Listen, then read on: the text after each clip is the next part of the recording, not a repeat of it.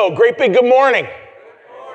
It's wonderful to have you here. I want you to notice my red attire because today I'm bringing it.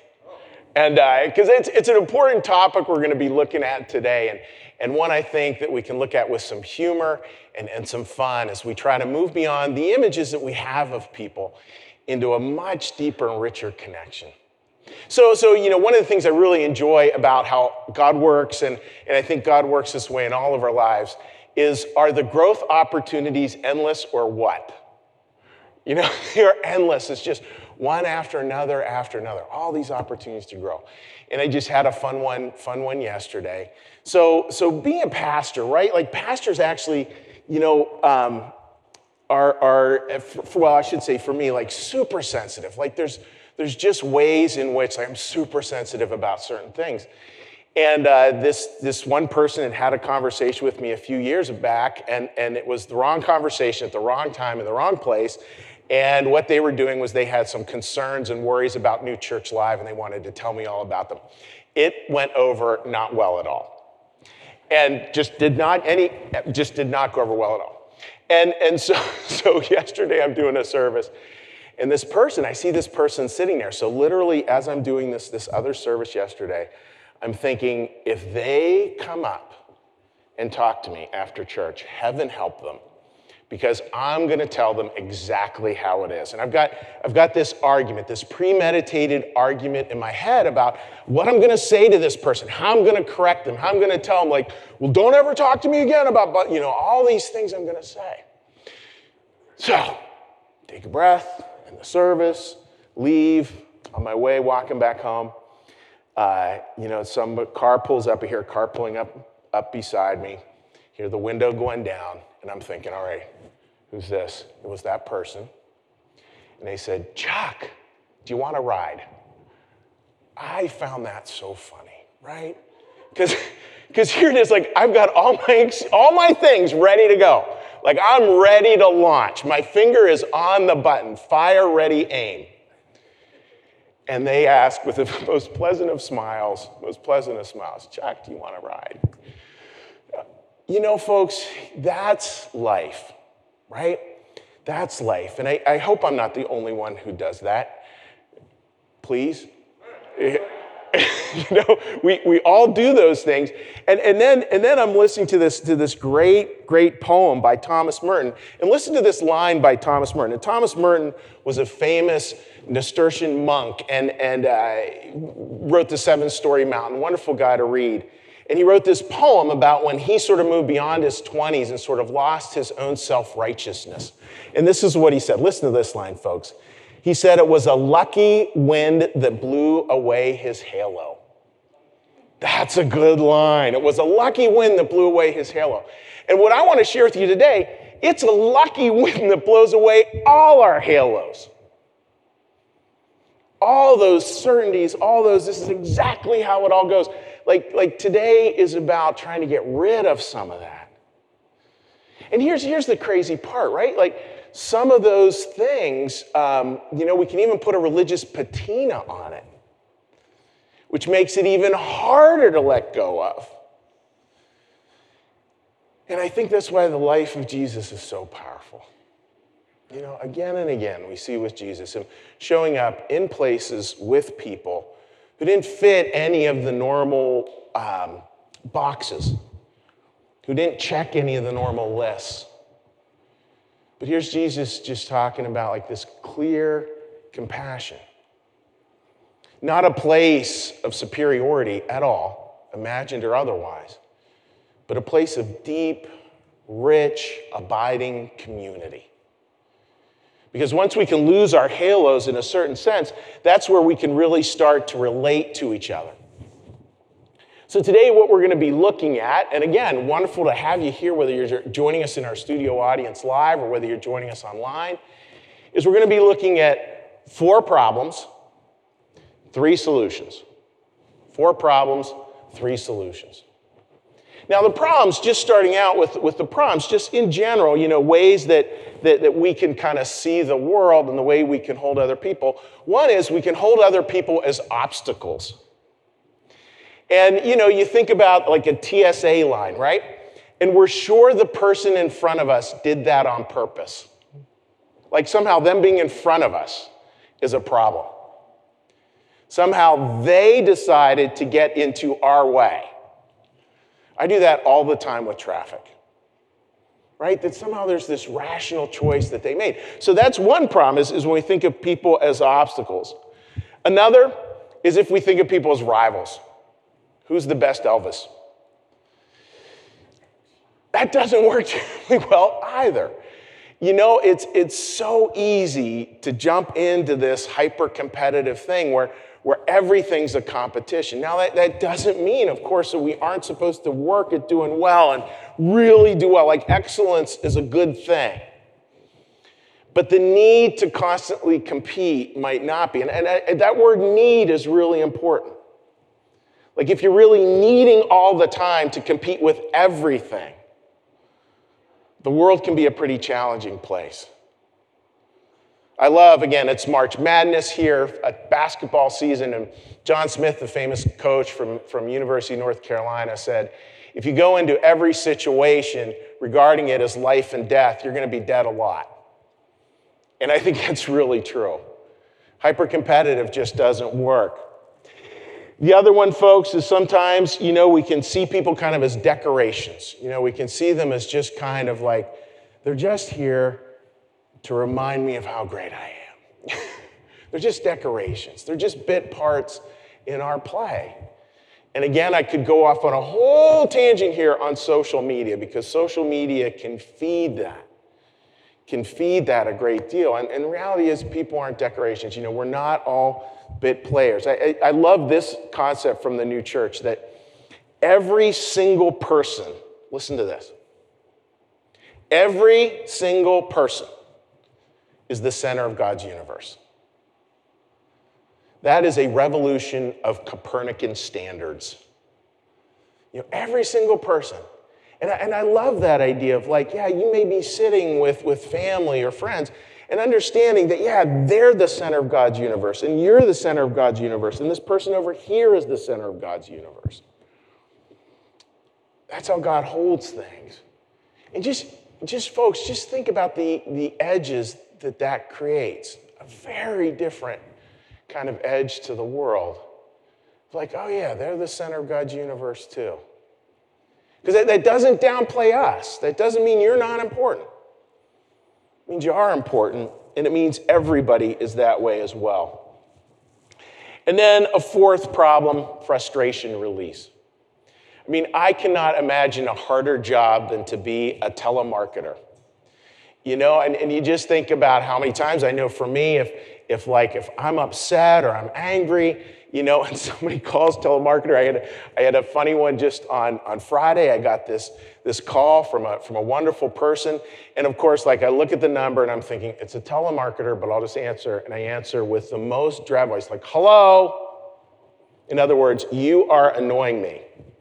And the person goes, is Pastor Chuck there? I could use a little hand. Like, oh, yes, so bad. So my apologies for that person. If you're watching today, my apologies. Those are the challenges, right? Those are four distinct problems, and they go to how we hold other people. And really, it comes down to where we're holding other people, ready for this, folks, as bit parts in our play, in our performance. But the reality is we're all in this beautiful play we call life. All equally loved, all equally blessed. Each of us having our own unique gifts. And so much of that, this is a little aside, I think a beautiful part of how we're supposed to see the world. And our job is to draw near enough to other people. So important to get this. To draw near enough to other people that we really see their gifts. And not only see their gifts, but can have ways of actually allowing those gifts to grow. Now, as the musicians come out here for the first song, I want to talk about, we're going to have these four problems. And we're going to have three solutions. We're going to have three ways that we can see that just starting to break apart a little bit.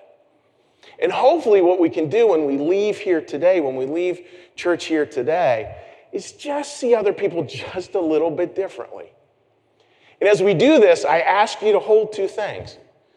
I'd ask you to hold both, how are you going to see strangers differently, which is a challenge. The second challenge is even harder. How are you going to hold your loved ones differently? I think that's actually the bigger trick. So when we come back, we're going to talk about how we move through that and what might be some solutions to those four problems. Welcome, friends. Welcome to New Church Live.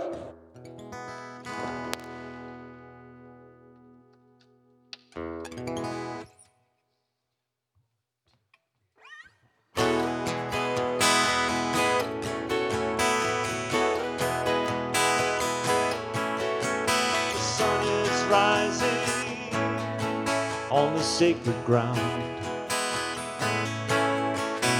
broken promises were sung all around.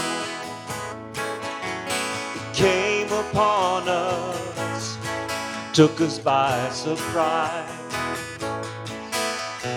We would fight on, too many would die. Something happened to us.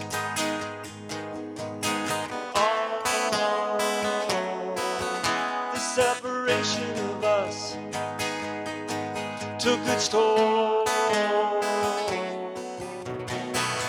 You're free to live your own life. I'm not telling you how. You can live with your own heart, and you'll find your way out. Taking a chance could be a compromise. You lift up your whole life and just try to survive. We breathed in strength and we marched on wickedness, betrayed and forsaken. We could not concede to this. Something happened to us.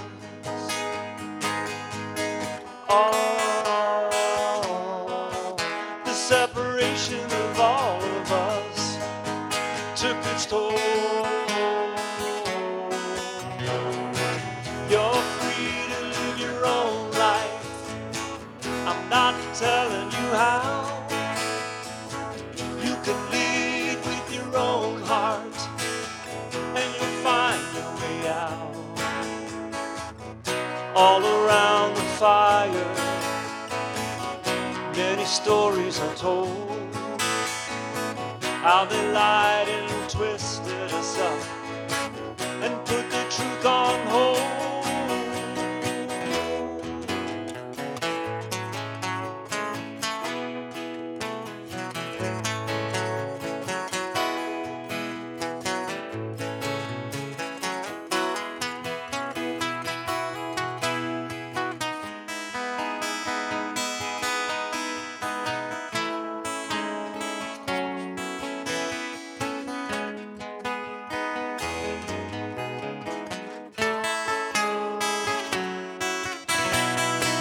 You're free to live your own life.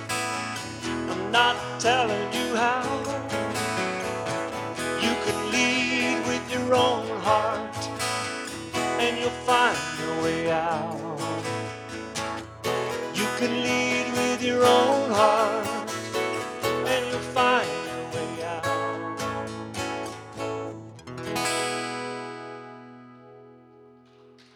Thank you, guys. So let's talk about that leading with our heart. And I think a big part of it, right, is this sacred no. Again, to come back to that beautiful line from Thomas Merton. It was a lucky wind that blew away his halo. A lucky wind that blew away our halo. And how is it that we can actually start to address this? How can we actually start to see other people? Well, there's three keys. And again, these are courtesy of Curtis Childs. And Curtis was talking about this, and he came up with a great list, and this is his list. It starts with this: I want this person to be happier than I am in a, please say those last words, in a good way. Can we say good way together? In a good way, in a good way. So I want to start with the caveat there first, because that's important. Like, we're not talking here about accepting unacceptable behavior. We're not talking about codependency. We're not talking about the racket which some of us can get into where we're constantly like trying to get as far down and as low to the ground as we can. That's not it. It's an approach that actually embraces individuality and embraces a world where things start to shift because we really are starting to look out for each other's happiness. We really are starting to think about that. And I think about the way a good parent works, right? Good parenting or grandparenting or favorite uncledom or favorite auntum, whatever it is. Like, there's no good parent who's like, well, you know, kid, I actually got to say, my hope is when you grow up that I'm far happier than you are. You know, no parent would say that, right? At least I hope not. We all want our kids to be happier. And we all want our kids to do more than we did. That's the love of God right there. That's what God's desire is that constant happiness. Really, we would use the word joy probably in our culture, might be even a better word for it, but where that joy or that happiness just continues to grow. So with that happiness, again, that first one, I want this person to be happier. I mean, what is that built on? Well, it's built on a deep humility. This is from Luke 9, verse 48. For the one who is least among all of you, this is the one who is great or greatest. The one who's least, this is the one who's greatest. Jesus talks about that a lot. You know, if you want to get into more on that, you can Google when you go home, you can Google this word, the Beatitudes, and read that. And it's interesting, you know, this line, the context of this line, and it's one I use a lot when we do baptisms here at New Church Live. This is Jesus talking about children and how, you know, children entering the kingdom of God. And it's a really powerful part of a baptism to gather a family around, the parents there holding an infant, and to say this line, for the one who is least among all of you, this is the one who is greatest. This is the one who's great. Because it's that infant, right? That infant who's accomplished nothing so far in their life, in a certain sense. But in a way, it's just this beautiful reminder of what real love is, what actually matters, what lasts, and a different reminder, a different form of happiness.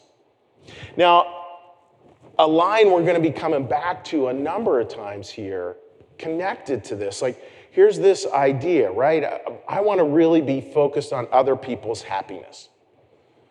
I don't want it to all be about me. I want to really focus on other people's happiness. Well, first step in that, I need to right-size myself. And once I'm right-sized, I need to work on how I see the world. This is a beautiful line from the book Heaven and Hell. Heaven is a heartfelt wishing better for others than for oneself, and serving others for the sake of their happiness with no thought of reward, simply out of love. This is immense.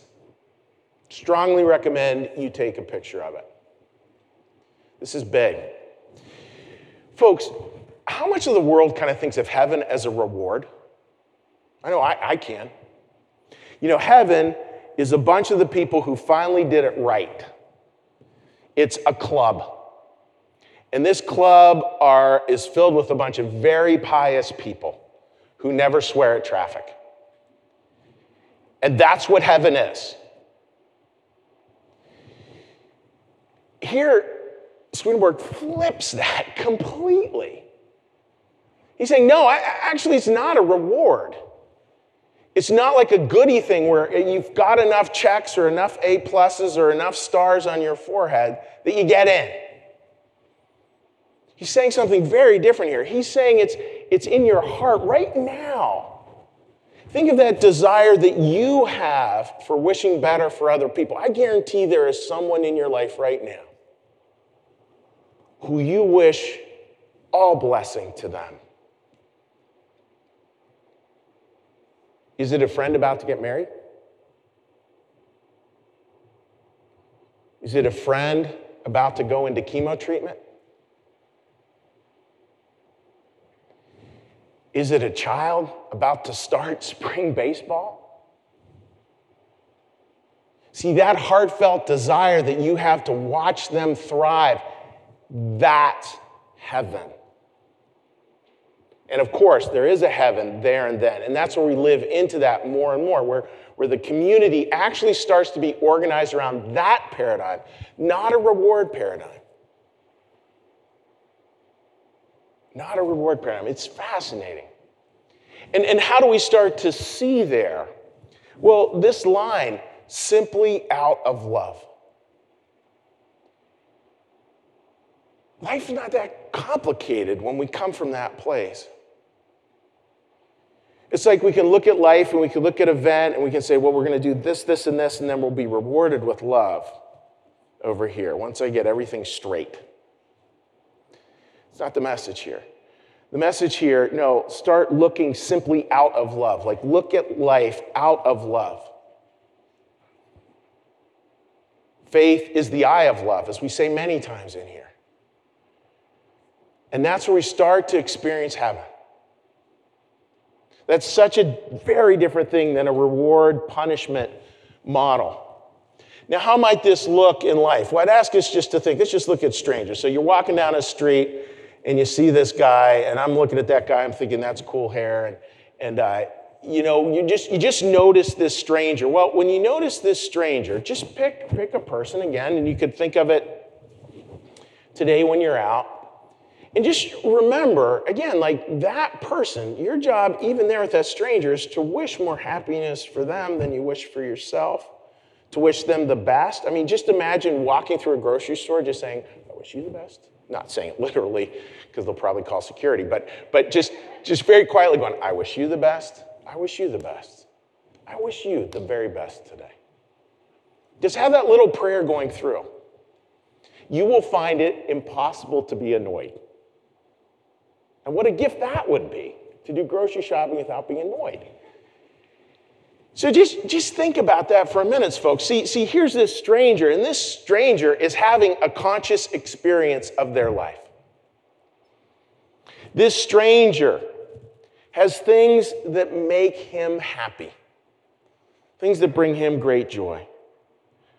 And this stranger has a trajectory to their life.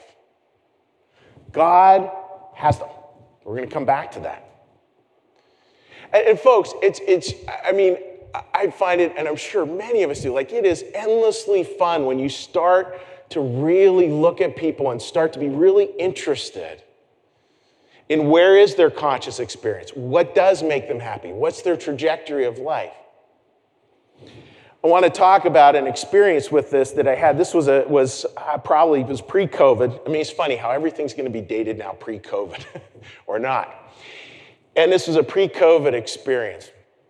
I'm blessed with wonderful siblings, and my oldest sibling has a farm, a goat farm out in western Pennsylvania. And I don't know if you remember, a number of years back, they did a movie on the Atlanta Olympic bombing, and part of the movie was shot on her farm. So they literally got a call. They said, we need a farm, and we're going to set up a farmhouse to be part of this movie shot. And so I was over visiting my sister like the day after the movie teams had been there, and it was so cool. Literally, they come in, they clean out everything. Like the whole first floor gets all cleaned out. And then they look for the era that they're looking to recreate. And they were looking for an era of the 1980s. So literally, they come back in and they move in all kinds of stuff, vintage 1970s and 80s.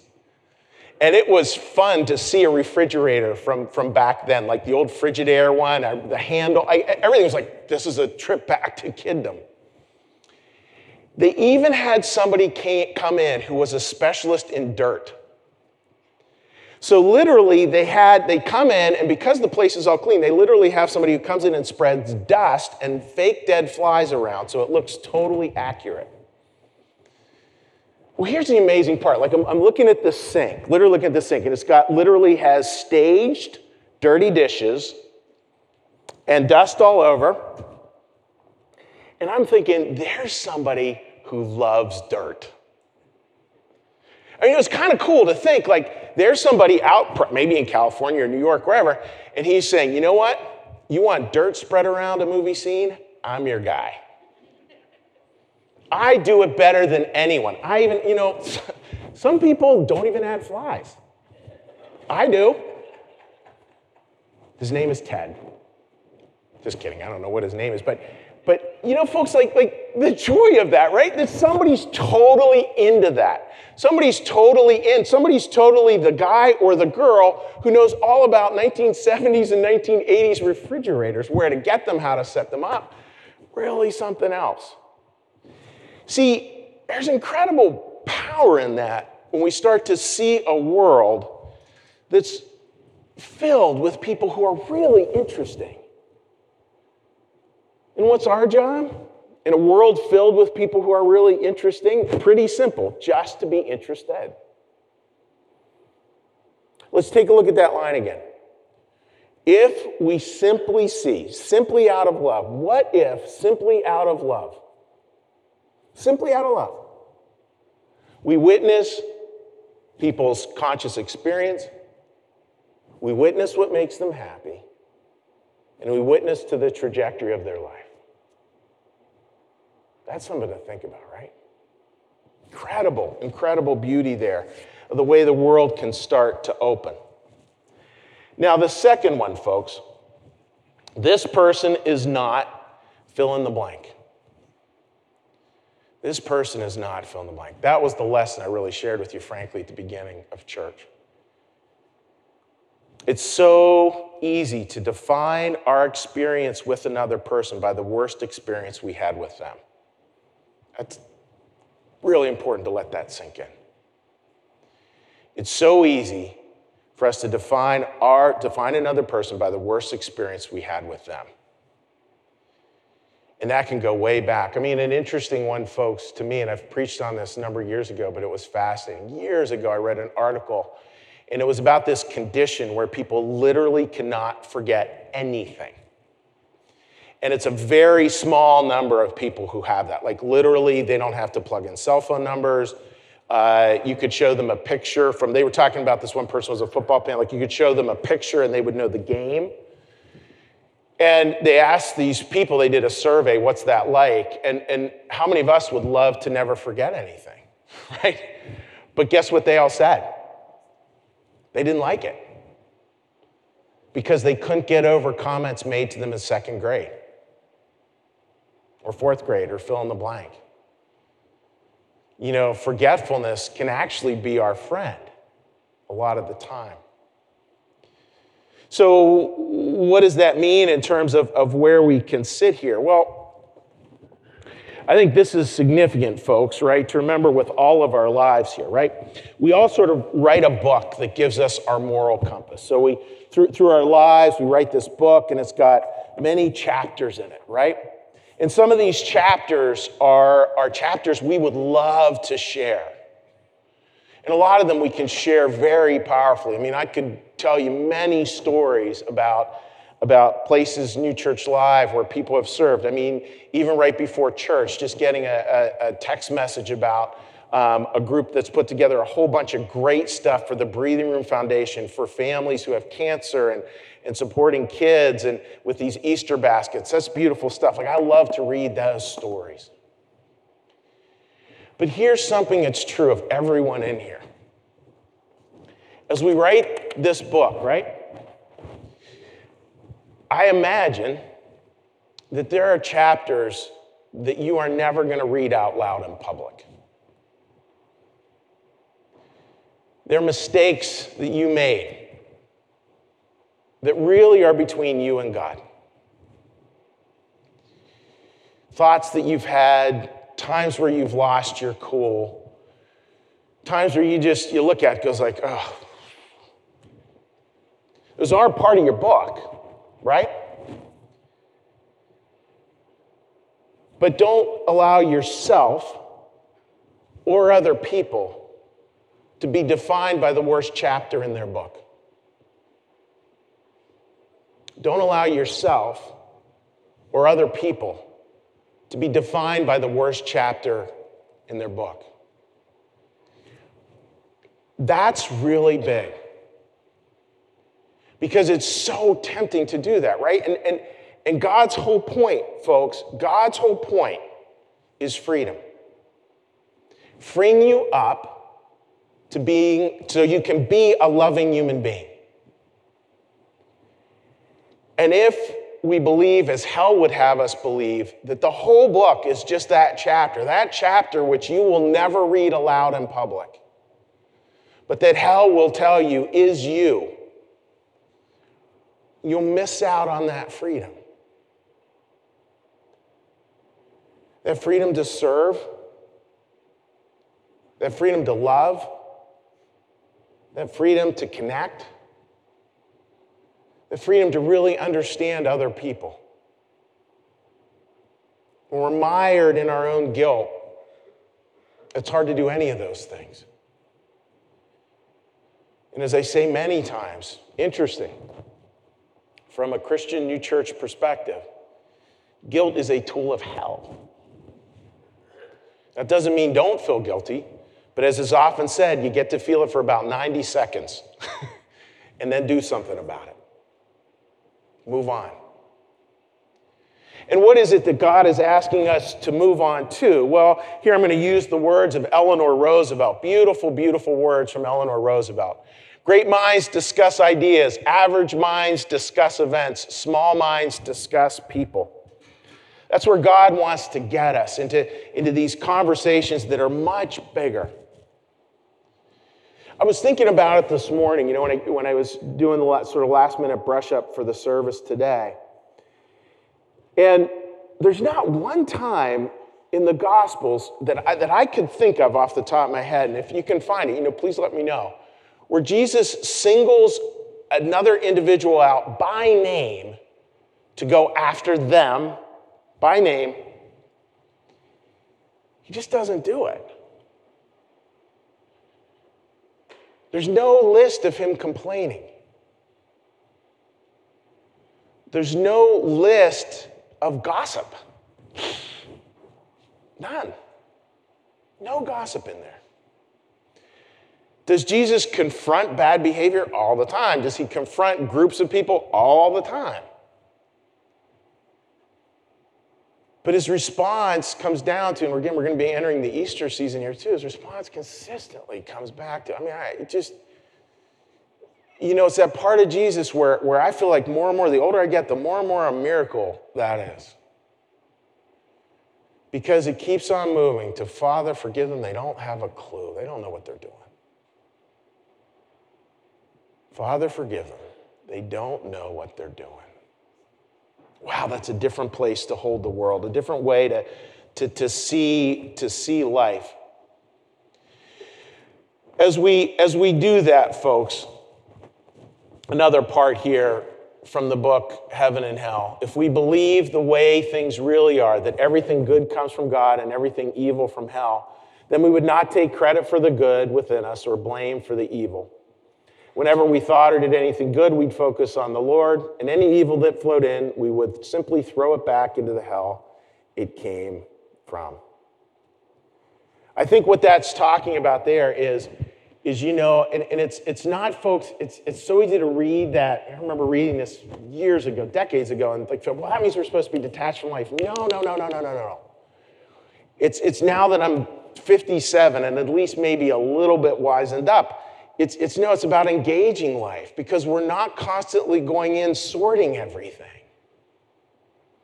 I'm not walking into a room trying to figure out who's been naughty and who's been nice, who's getting Christmas presents and who's getting coal. Not doing that anymore. What does that allow us to be? Well, what God wants you to be, just imagine this, right? What God wants you to be is a clean window. Is a clean window. A clean window of compassion.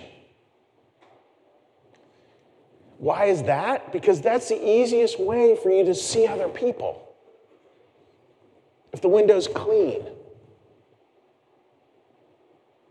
that will draw you much closer to other people. And again, this incessant sorting that we tend to fall into. It's not that Christianity has a corner on that. It's interesting in Islam, the famous Sufi poem by Rumi, where he says, and I'm paraphrasing here. Somebody will I'm sure put in the chat the exact quote or put a link to it, which would be great. But there's a line, and again, paraphrased here, there's a field beyond right and wrong. I will meet you there. There's a field beyond right and wrong. I will meet you there. Now, that doesn't mean that there aren't things like right and wrong. Of course there are. But even confronting those things, if we're confronting those things from a clean window, it's a very different experience. Because it's no longer my agenda. What it is now is God's love and God's purpose in my own broken way, your own broken ways, our own broken ways, just doing its best to try to make the world very humbly, with worn out tools, just a little better. That's what God is asking for us and of us. So, what if this? Again, that line again. Simply out of love. What if simply out of love we witnessed other people's lives and our own lives beyond credit and beyond blame? Beyond credit and beyond blame. And simply out of love, we prayed today to just be a clean window as best we could. So, that's key number 2. Key number 3, this person has a future. This person has a future. I know working with families who struggle, and I know for me personally, there's a lot of the time where we can get deeply worried and concerned. And a lot of that, if we have children, can become worries for our children or grandchildren or whatever connection that might be for you. And I remember the first time, this was actually before New Church Live, really struggling with this and went to see a pastor. And the pastor said this, and I still remember to this day. It gives me chills even saying it. He said, Chuck, God has your children too. That was a life-changing thing to share. And I know for a lot of people, you're well on the path, and I'm sure you're just like, yeah, of course it's a truism. But I guarantee there's somebody in here or somebody online or somebody who will see this service 2 or 3 years down the road, and that'll be exactly what you needed to hear from us here at New Church Live today. For your loved ones, God has them too. God has them too. The most famous passage that deals with that is a beautiful passage. And again, it's written in these dire, dire circumstances. This is Joshua 29, verse 11. For I know the plans I have for you, declares the Lord, plans to prosper you, not to harm you, plans to give you hope and a future. Boy, that's a profound line of scripture there. One of the most profound in the Bible, actually. That would be like a top 10 one, I would think.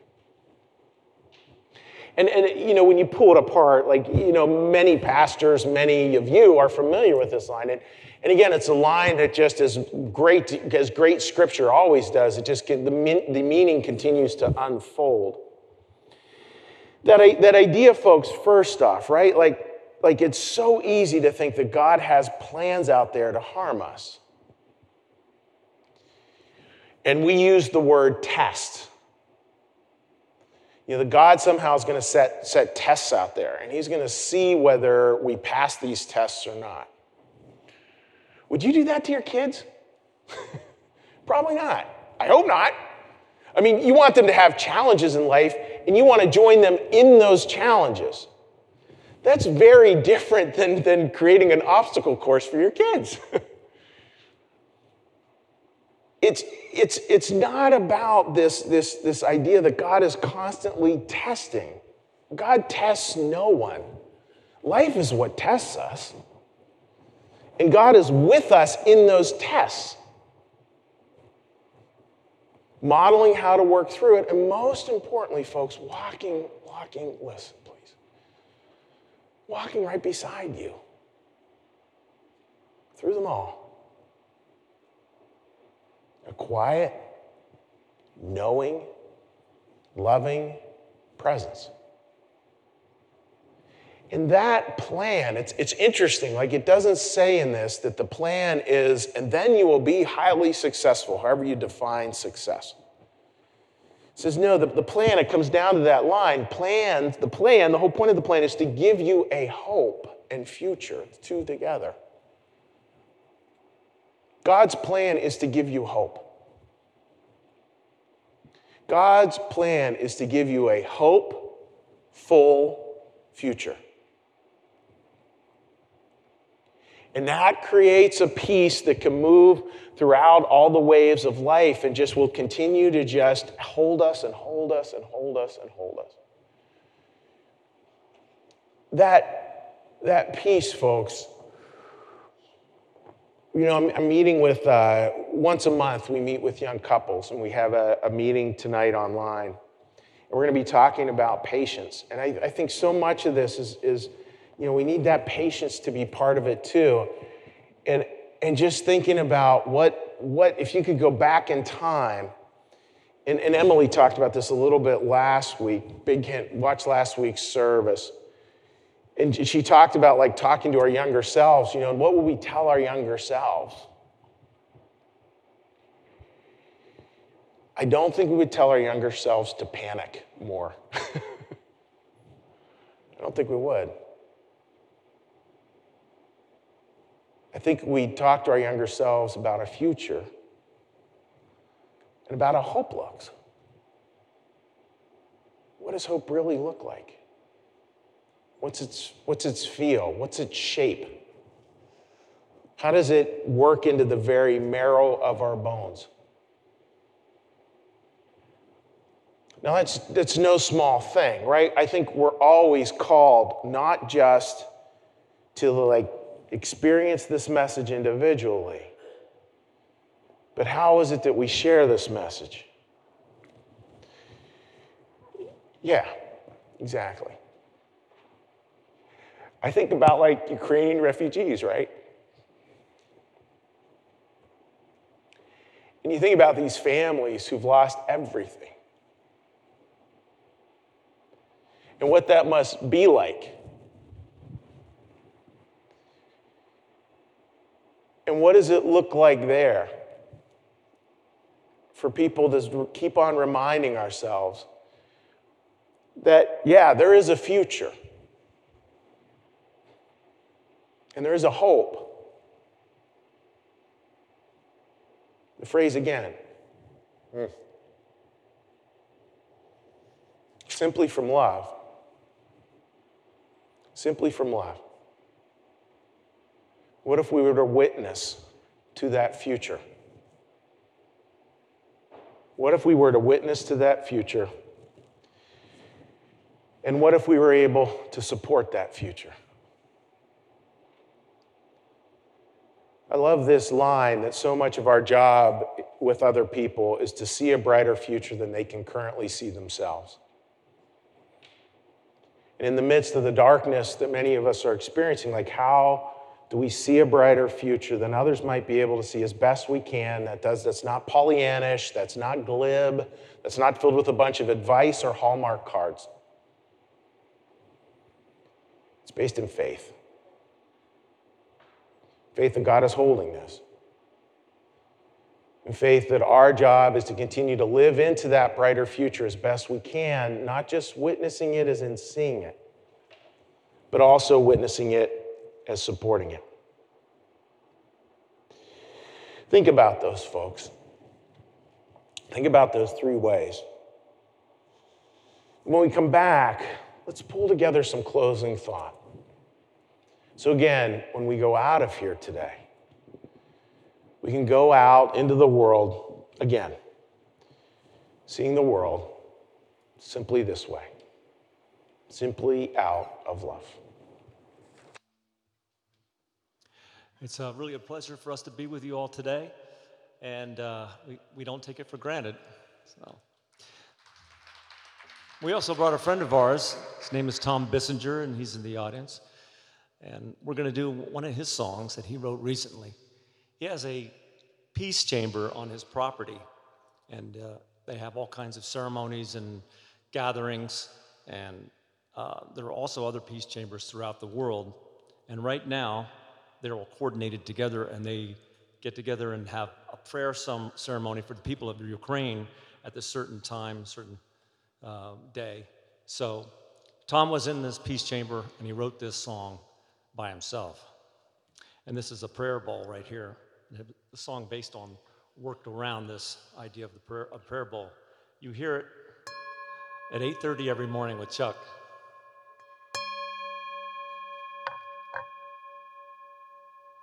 This one's called Come to the Other Side.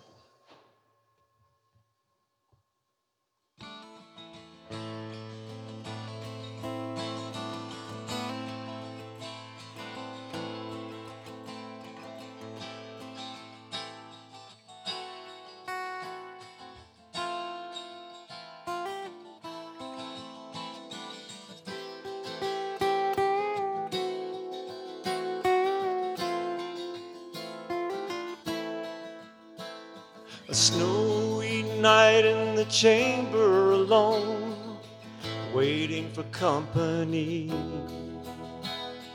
I play the bowl and summon the soul, those who have passed recently. Some I knew well, some not at all, makes no difference to me. I see the faces, they took me places, I remember them gratefully. Snow is falling, earth is calling, come to the other side.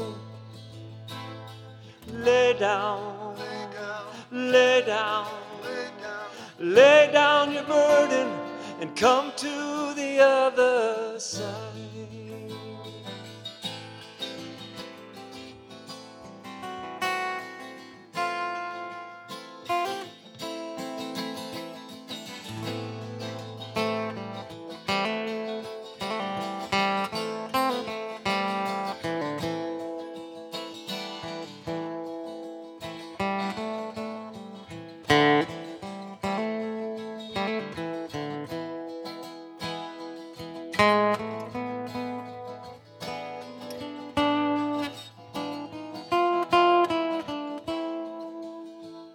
They healed with their hands and healed with their hearts. It's no mystery. I played the bowl and summoned the souls of those who passed recently. Snow is falling, earth is calling, come to the other side.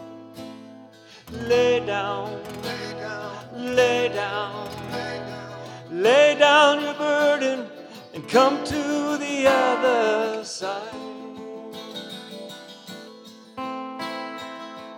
Love, take me right and open me wide. Take me inside of you.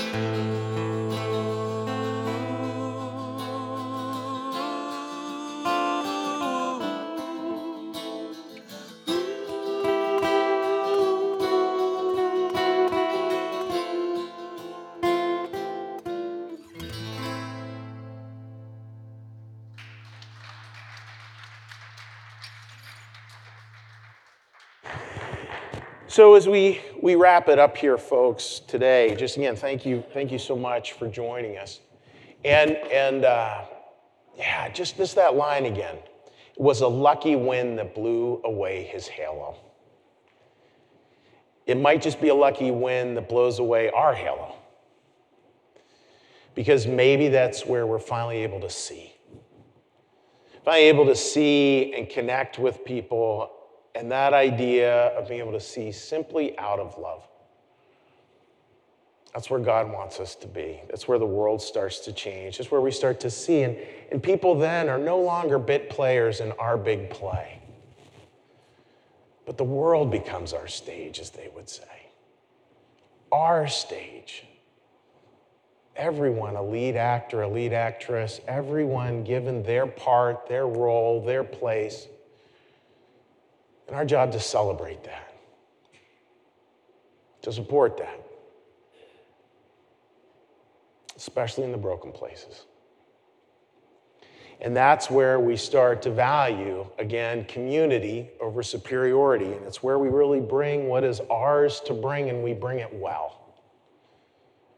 And that becomes the song, that becomes the dance, that becomes church, synagogue, mosque, that becomes the world. That might even, on rare moments, feel like this. It might even, in rare moments, feel like heaven. Think about that. So again, thank you for joining us. Just a quick reminder, next week we're starting to get ready for Easter. Please join us for that as well. Thank you for joining us here today. And what we're going to close with now is a prayer. So Allie's going to come out. We're going to sit over here. Allie's going to offer a prayer, and then I'm going to lead us in the Our Father prayer. Allie?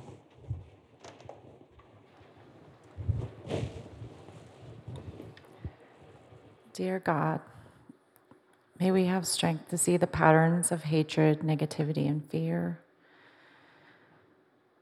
Our job is to be aware of the places we hate and turn negativity and fear and give it up to you to transform us, to break the chains and patterns that are harmful. We need you. We will wait on you, and we invite you into a new way of being.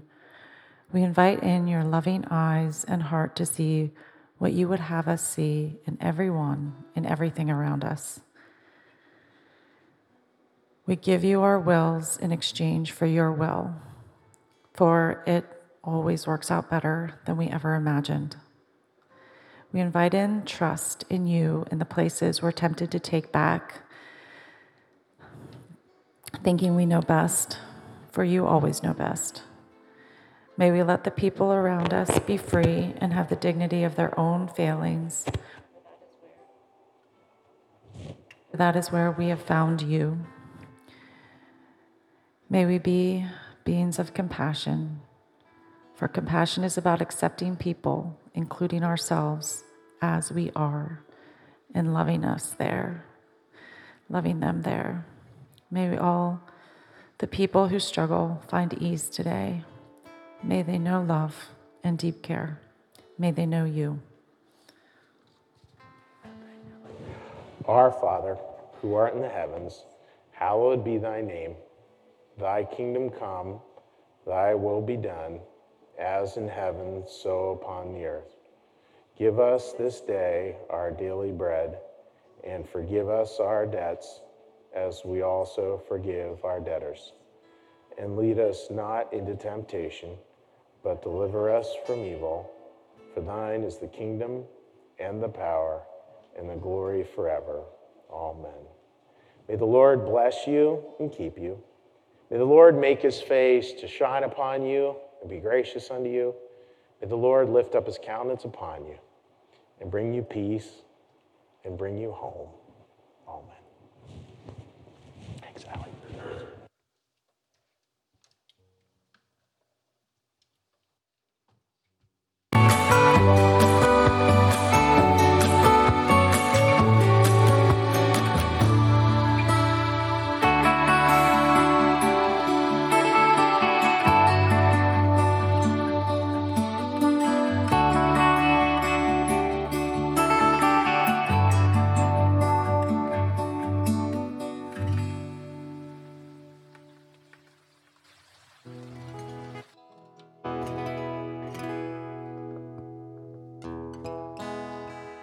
We'd like to finish today with a song.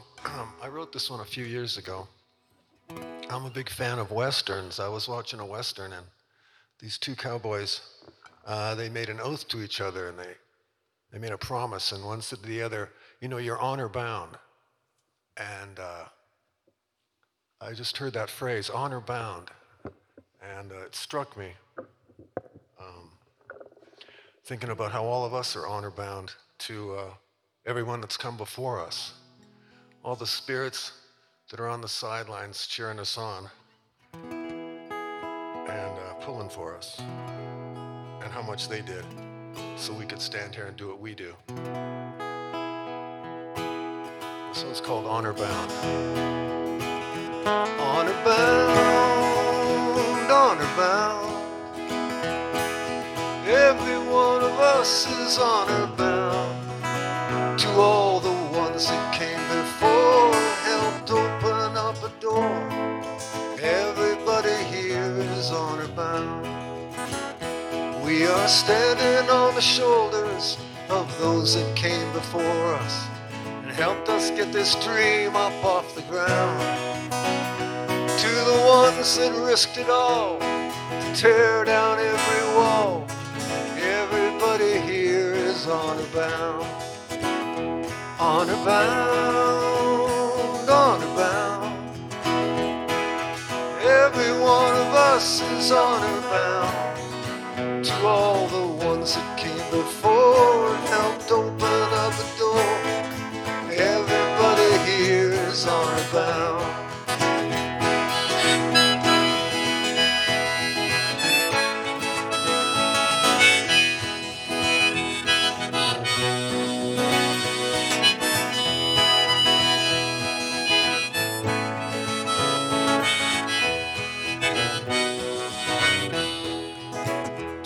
The soldiers who have died, to all the mothers who have cried, to all our kinfolk buried in the ground. Respect their memory with a little dignity, 'cause everybody here is honor bound. Honor bound, honor bound.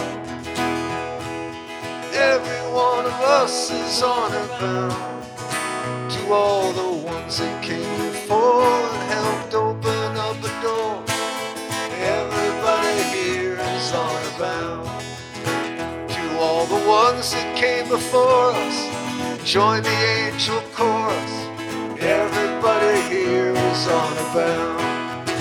Yeah, we say everybody here is honor bound.